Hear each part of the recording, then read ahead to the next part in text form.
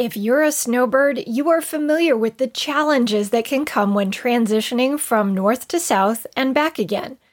The biggest question I get is how can I maintain my consistency when changing my home course for the season? That's why in this episode, I want to share the step-by-step guide to take the pain out of your snowbird migration. She Talks Birdie is for you, the golf enthusiast, who wants to discover how to play the game you love better, smarter, and more effortlessly. If that sounds like exactly what you need to take your game to the next level, then I'm so glad you stopped by.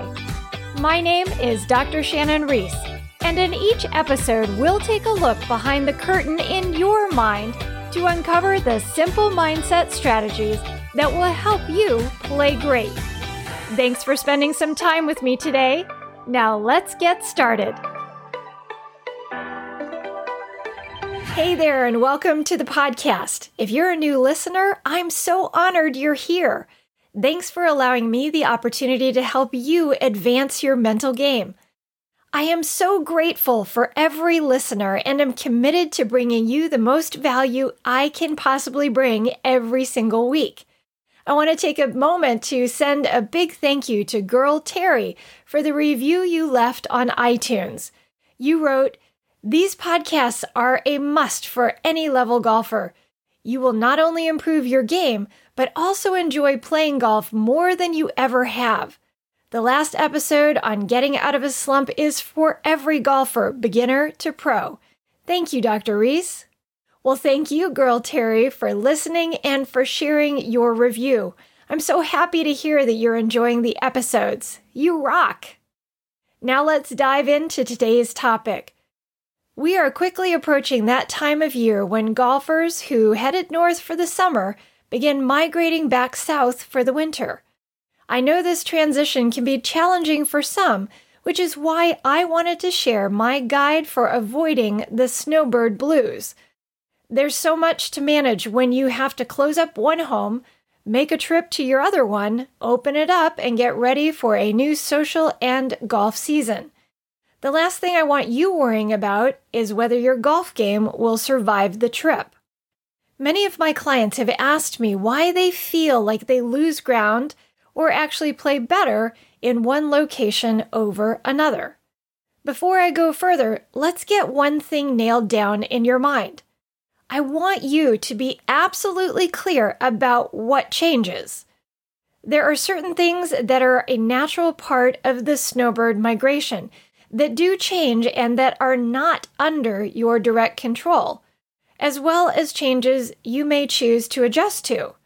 Those are things this guide will address, but the most important things I want you to agree do not change are you, your swing, and your ability to play the game.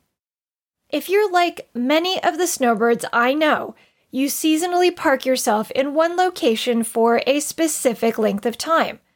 For that reason, it's easy to get comfy in the comfort zone of familiarity there. For example, you might get accustomed to playing a certain course or set of courses regularly. You might get into a rhythm of your social and golf activities. You might spend time with a location-associated group of friends and golf buddies.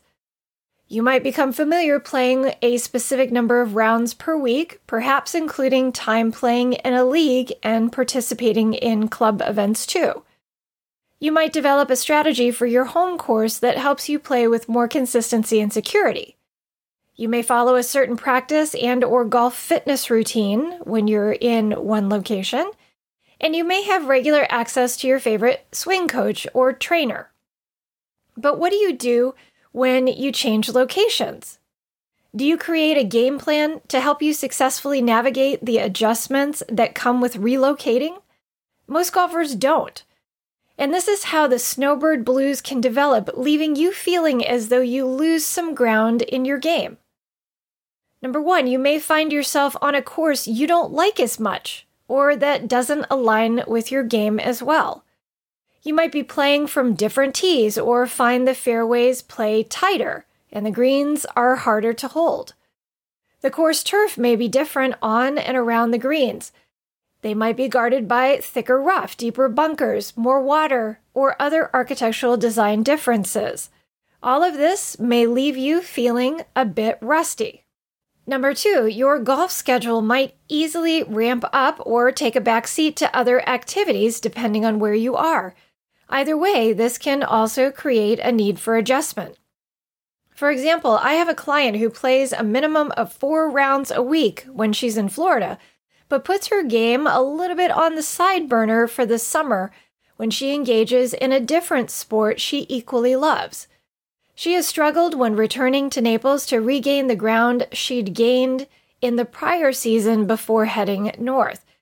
This cycle has repeated year over year, really eating into the limited window of time she has during the winter months to make progress in her game. She's described it as feeling like she's starting over every winter, and that's been very frustrating for her. Number 3, you might not engage in any competitive rounds depending on the time of year, which can make you more vulnerable to feeling pressure to perform when you get back into a tournament-laden season. If this sounds familiar, then be sure to check out episode number 13, where I talked about how you can play without pressure by keeping your focus centered on one important thing. Number 4, if a course is in a different environmental zone and was designed by a different architect, then it will likely provide a very different playing experience than what you've been used to for the prior season. Green speeds change, slopes can be different, bunkers might be deeper, and rough less forgiving. This will change how you approach your game.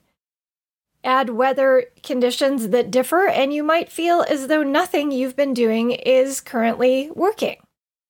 Number 5, perhaps your practice facilities change significantly, making it more difficult to maintain your practice habits, stabilize your swing changes, or just stay on top of your technique.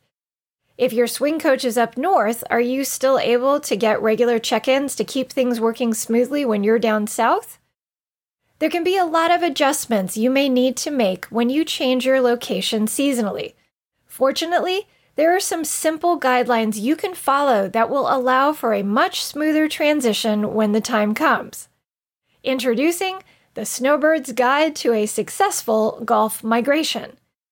What I'm going to share with you next is an assignment that I give to my Snowbird private clients to help them prepare in advance to have a successful next season. This process is designed to help you accomplish 3 specific things. Number 1, reset your thinking. Number 2, reset your strategy. And number 3, reset your goals. Plan to go through this process no less than 1 month before you plan to migrate, so you don't get so busy with the transition itself that you miss your opportunity to ready yourself for a successful season to come. Let's start with step number 1, reset your thinking. The major advantage to being a snowbird is that you have the opportunity to play golf all year round. Even if the amount of time you have to play changes, you can still plan to make progress. You merely need a plan to make that possible. Resetting your thinking is a great reflective exercise that will help you see the best in the season coming to a close and help you leave the past behind so you may start fresh in the season to come. Before you depart for your northern or southern course, it's smart to take some time to wipe the slate clean so that you can indeed start fresh. The following are a list of questions that will help you complete this first step, during which you will establish a current baseline of information about your game. Question number 1. How much time will you have to devote to your game on average for the next season? Consider the amount of time you will have for both practice and play and how that might be different than the amount of time that you've been experiencing of late. Question number 2. What are your current strengths in the bag that you will be taking with you to the next course? Think about what's been working, where you've been succeeding, and where you've been thinking confidently about your game. Question number 3. What are some skills, shots, and/or swing changes you'd like to set aside time to work on in the next season? Will you have ongoing access to a trusted swing coach?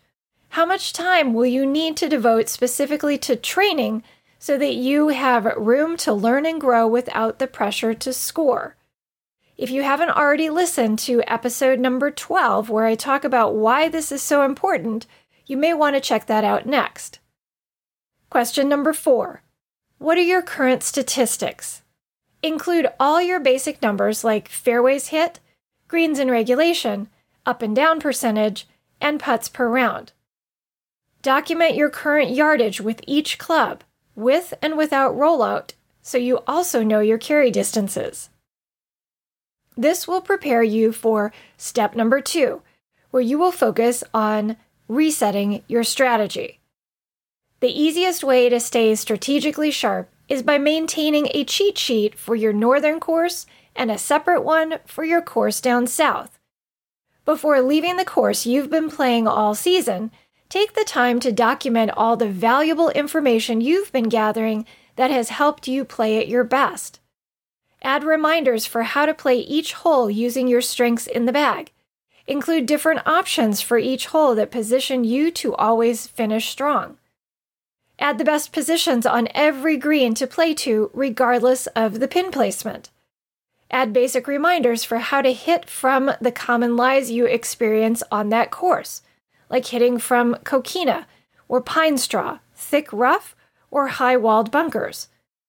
Add more information like whether it's better for you to putt or chip when off the green, and anything else you know is key to helping you play well. You will want to add to your list of reminders throughout each season so that the cheat sheet becomes an increasingly powerful preparation tool for you before you make each seasonal transition.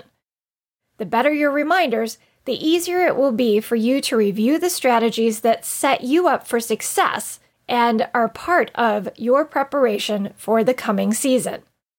A quick bonus tip before I get to number 3 is a note about your conditioning.